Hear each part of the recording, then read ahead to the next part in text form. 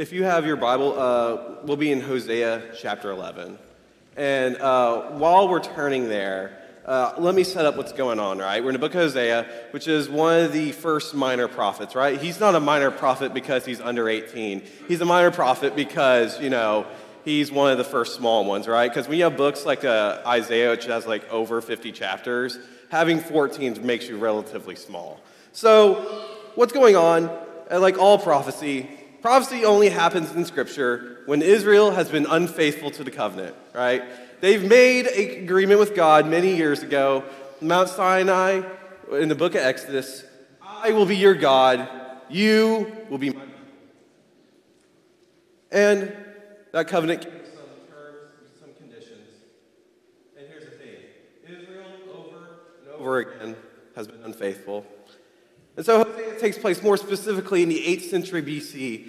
And when the nation of Israel split into two kingdoms, right? See 1 Kings if you want more details on that. There's northern Israel, known as Ephraim, whose pronunciation I will mess up on a regular basis. But northern Israel descended into chaos because of their abandonment to the covenant with God. And the first 3 chapters is all about Israel's unfaithfulness. In fact, the whole first 10 chapters is about Israel's unfaithfulness. It really set the stage, really set the tone of the book we're in. The first 3 chapters does a great job, right? Hosea is called by God, Hosea, I need you to marry a woman named Gomer. And here's the thing about Gomer, guys. She's as unfaithful as a spouse as it gets.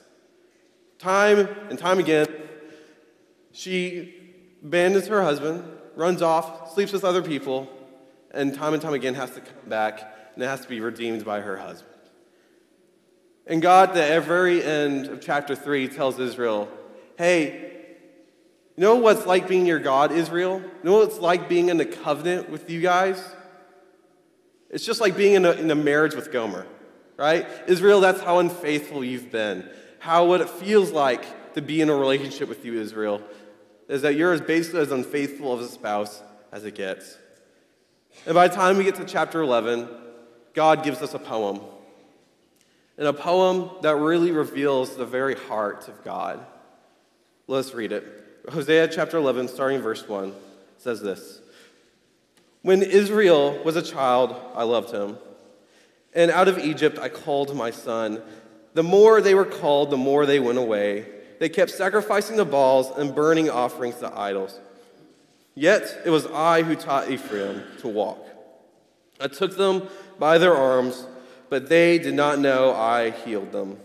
I led them with cords of kindness and with bands of love, and I became to them the one who eases the yoke on their jaws, and I bent down to them and fed them. They shall not return to the land of Egypt, but Assyria shall be their king, because they have refused to return to me. The sword shall rage against their cities, consume the bars of their gates, and devour them because of their own counsels. My people are bent on turning away from me, and though they call out to me, to the Most High, he shall not raise them up. How can I give you up, O Ephraim? How can I hand you over, O Israel? How can I make you like Abdamah? How can I make you like Zeboim? My heart recoils within me. My compassion grows warm and tender. I will not execute my burning anger. I will not again destroy Ephraim, for I am God and not a man, the Holy One in your midst, and I will not come in wrath. They shall go after the Lord. He will roar like a lion. When he roars, his children shall come trembling from the west. They shall come trembling like birds from Egypt. Like doves from the land of Assyria, I will return them to their homes, declares the Lord. Ephraim surrounded me with lies, and the house of Israel with deceit. But Judah walks with God and is faithful to the Holy One. Let us pray. Dear God, thank you for this day. Thank you for this time just to pause, Lord, to reflect deeply on the word. God, Lord, I pray it's not just my words these people hear, Lord, but it's your truth, your wisdom that comes out of my mouth. God, give me the word to say, the truth to speak, Lord. And God, I pray that like James chapter 2, Lord, that we not just be hearers of the word, that God, we be doers. Lord, you in this chapter have shown great mercy to the people who don't deserve it. And Lord, let us live in that mercy, live in that forgiveness, and let that change us from the inside out. Thank you for this day. Thank you for this time. Jesus' name I pray. Amen. All right, so I want to ease your nerves for a second. One, yes, I did just read a whole chapter, and I know what a few of y'all are saying in the back of your heads. Great. We're definitely not beating the Methodist lunch, right? He's going over a whole chapter. He's not just going over a few verses. He's going over the whole thing. One, I promise this. I'll be concise, all right? I promise to not deeply exegetically dissect this whole chapter, but to be concise and to the point. So speaking of that, point number one. Despite Ephraim's or Israel's failures, God still loves them as his child. Right? This poem opens with a giant metaphor where God describes his love for Israel. In the Exodus story, back in the book of Exodus, what is it? It's not just a story of God rescuing people, not just a God just taking chains off of people who didn't deserve it. It's a rescue story.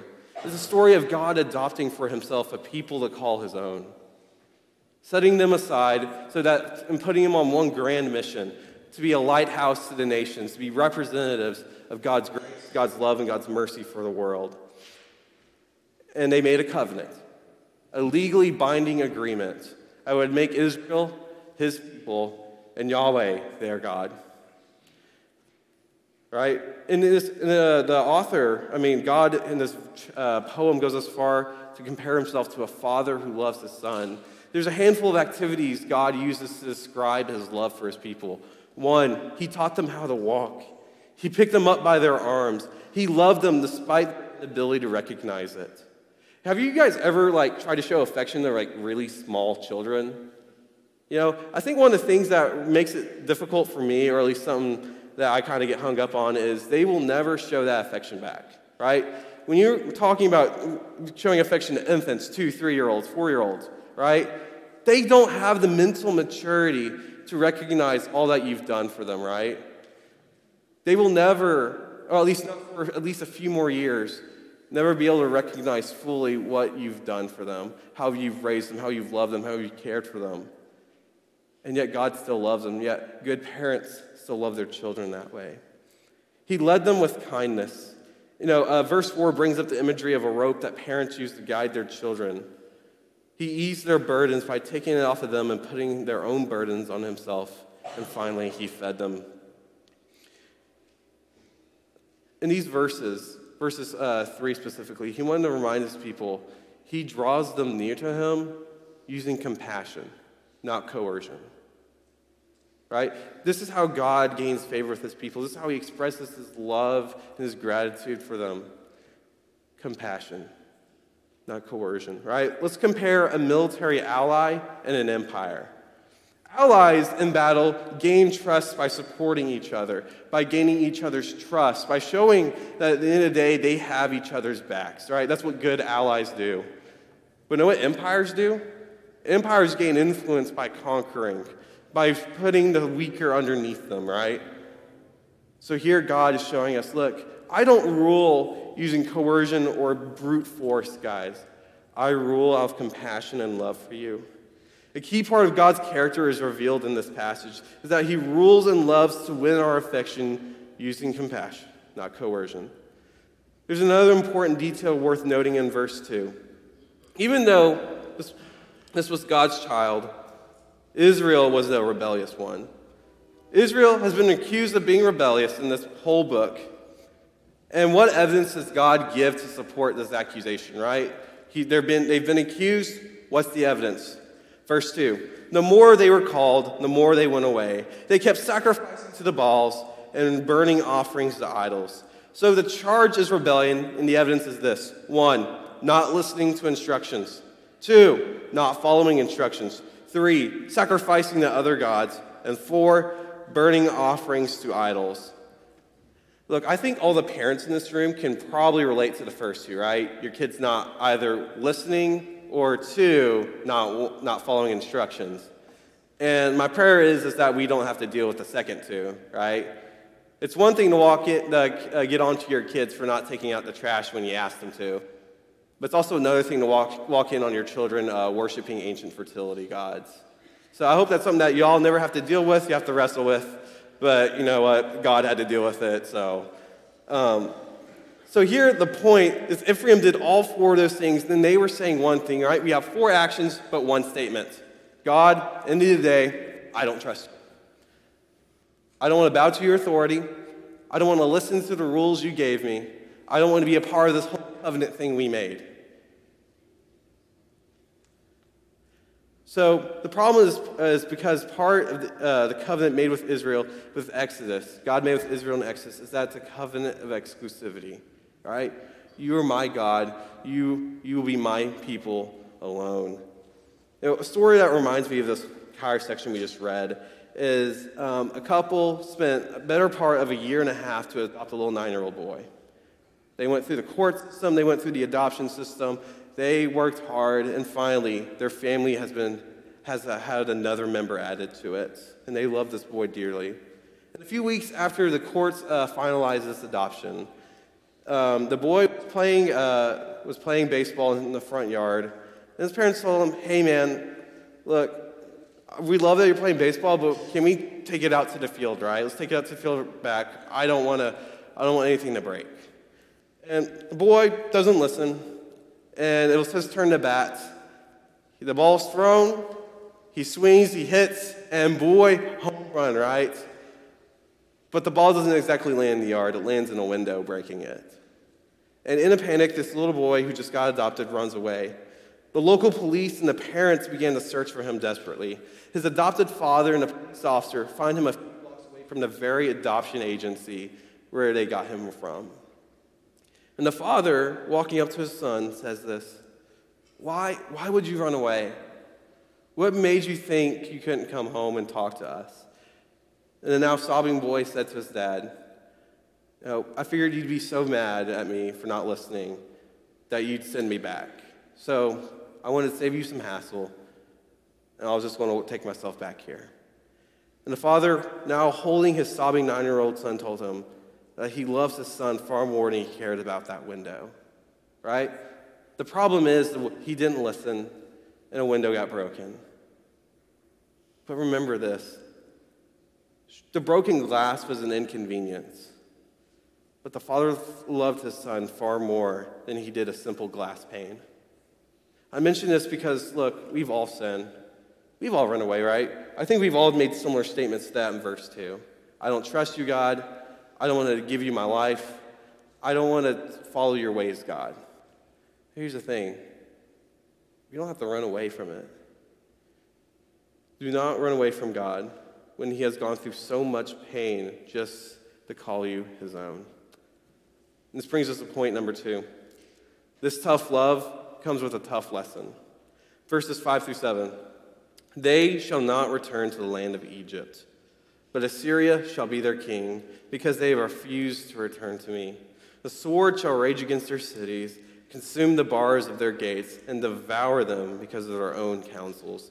My people are bent on turning away from me, and though they call out to the Most High, he shall not raise them up at all. Verse 5 is about God telling them, look, I'm not totally going to abandon you. I'm not sending you back to Egypt. But at the same time, you're not getting off the hook scot-free, right? In fact, verse 6, God tells them he's going to allow some of the very things that they held near to versus God, he will allow those things to be destroyed. So in the early parts of Hosea, right, chapters 4 through 10, God gives up a bunch of complaints he has against Israel, right? They've sinned, they've broken the covenant, and here's why. And part of the problem God has with his people is that they've trusted in a bunch of military alliances to secure their stability, right? They trusted in their politics versus God. Doesn't that sound a little familiar to you guys?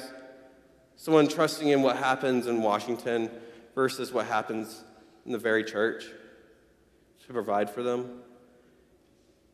Here's the thing. We can very easily fall into the same trap Israel did.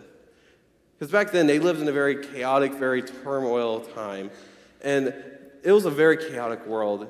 And instead of turning to God, they turned to their politics. They believed if we got the right combination of tax policies, the right combination of military alliances, we got the right combination of the correct political leaders in office, we'll be fine. They did that instead of turn to a most high God who is truly in control. And so, what does God do? He hands them over to the very things that they thought they could trust. He hands them over to Assyria. He hands them over to foreign occupiers, which is one of the greatest fears Israel had as a nation. They remember how bad Babylon was. They remember how bad Egypt was. Instead of turning to the one who rescued them from all those situations, they turn away from God, and they turn to their politics. Look, the Christians today, we can buy into a pretty cheap lie that if we just get the right person in office, we get the right political policies in Washington going, if we get the right people on the city council, all of life's problems will be solved. That's not true. Don't think politics can save us from the mess we're in. Because first and foremost, the mess we're in is because of sin, not political alignment. Don't think just because you voted for the right party or the right candidate, that's going to save this country. The only thing that will save this country is if we follow the greatest commandment Jesus gave us. Love the Lord your God with all your heart and all your mind, and love your neighbor as yourself. That's the only thing that can save us. Faith and trust and obedience to God and the work he's done and is doing to this day. That's the only thing that can save us, right? Do not fall into the same trap Israel did. Because populism, politics, the idea that just correct political alignment can save us is a cheap lie that the world offers. And finally, verse 7 is a reminder of the theme that takes place throughout Scripture. Man sees the outside and is easily fooled. But here's the thing. God sees the heart and is not so easily fooled. Israel in their hearts were bent away from God. Look at verse 7. My people are bent on turning away from me, and though they call out to the Most High, he shall not raise them up. Right? With their mouths, they were honoring God. They were saying prayers. They were talking about the Scripture. But here's the thing. God saw what was really going on underneath the hood, and they were bent away from him. Right? Do not think just because you're here on most Sundays you are in line with God's will for your life. Do not think because you pray once or twice a week or open the Word thinking that you are pleasing God. Look, the only thing that can please God is a sanctified heart. Romans 8, right? Those who are of the flesh cannot please God, right? Do not think you're pleasing God just because you're somewhere doing something. God wants you, not your actions. Brings us to my third and final point. Instead of choosing wrath, God chose redemption. Verses 8 through 12. How can I give you up, O Ephraim? How can I hand you over, O Israel? How can I make you like Abdamah? How can I make you like Jeroboam? My heart recoils within me. My compassion grows warm and tender. I will not execute my burning anger. I will not again destroy Ephraim.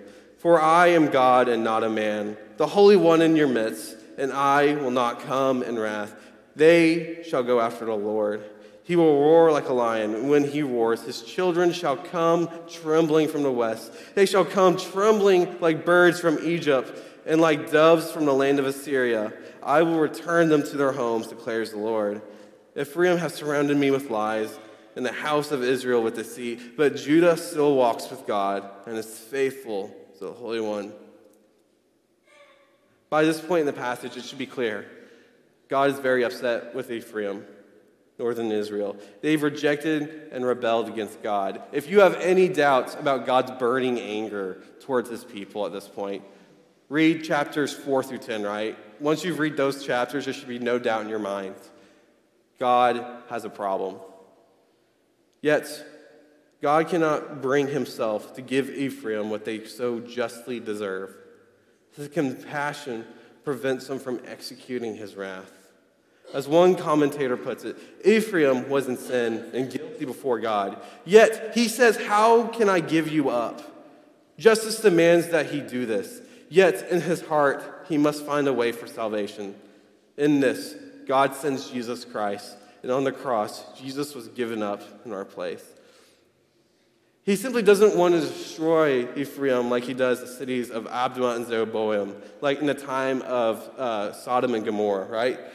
Verse 8.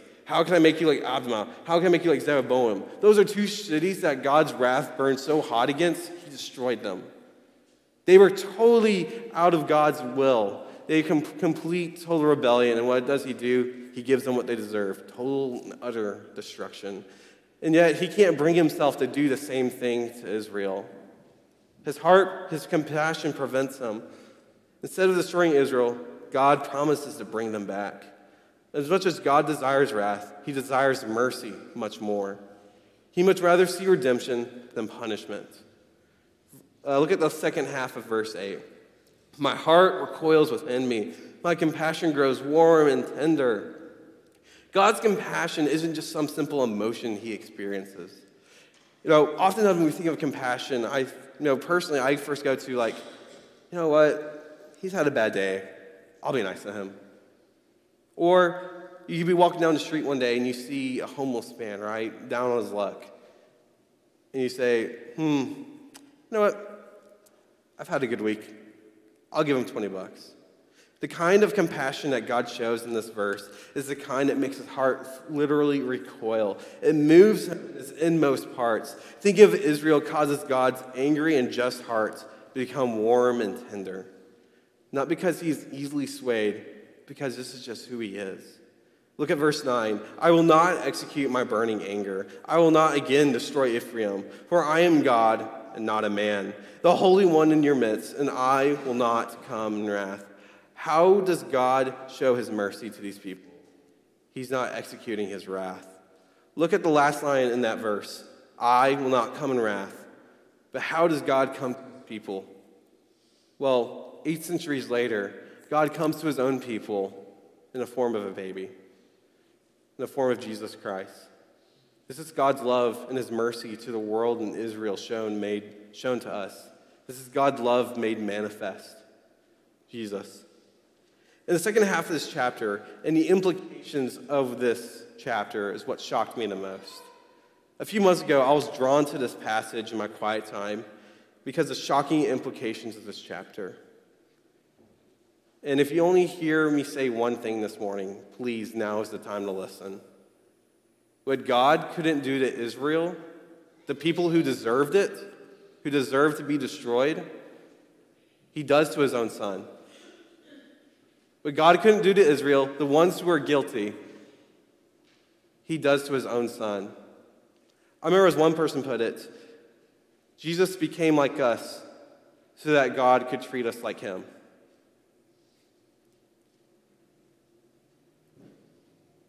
What he couldn't do to Israel, he poured out on his own son.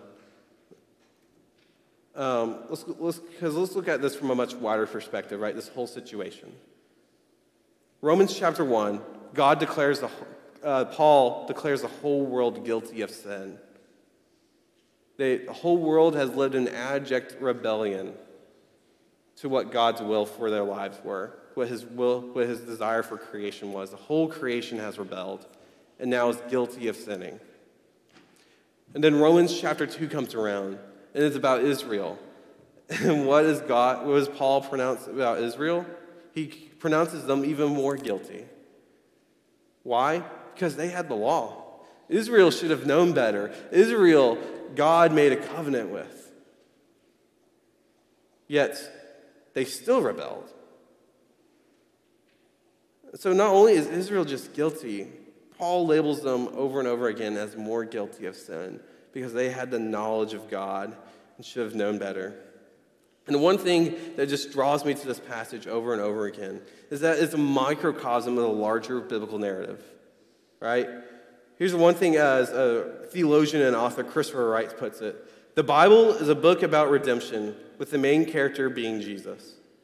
And what he means by that is that the Bible is one grand narrative of God's master plan to redeeming a fallen creation. And look, just the same way Ephraim turned from God, you and I are guilty of doing the exact same thing. We've all refused to listen to God's call in our lives. We've all refused to follow God's order he's made for us.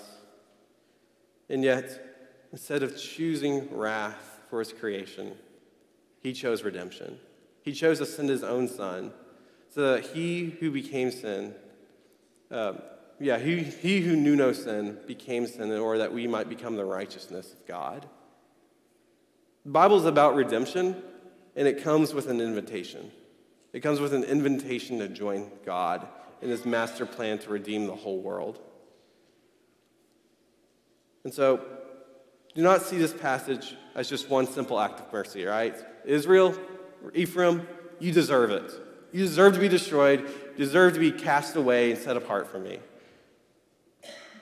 Yet God refuses. His compassion prevents him from giving Israel what they deserve. Instead, he chooses to redeem them. And this isn't a one-off act of mercy. It's a mirror. It's a magnifying glass into God's very heart for the master plan for the world.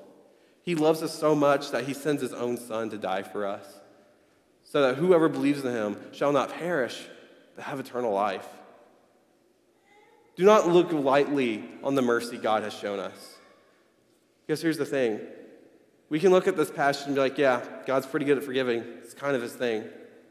Don't look so lightly on the mercy God shows us. Because look what it does to his heart. His heart recoils within him. It causes him to turn so heavily.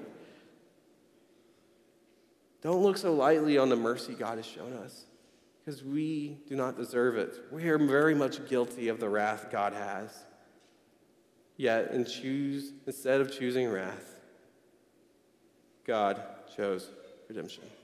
So there's a few ways we all can respond to this passage. One, if you do not know Jesus, realize this: you've been shown great mercy. All you have to do is accept it.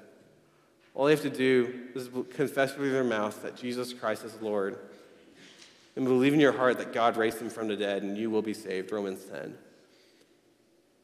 But if you do know Jesus, just like the parable of the unforgiving servant, realize this: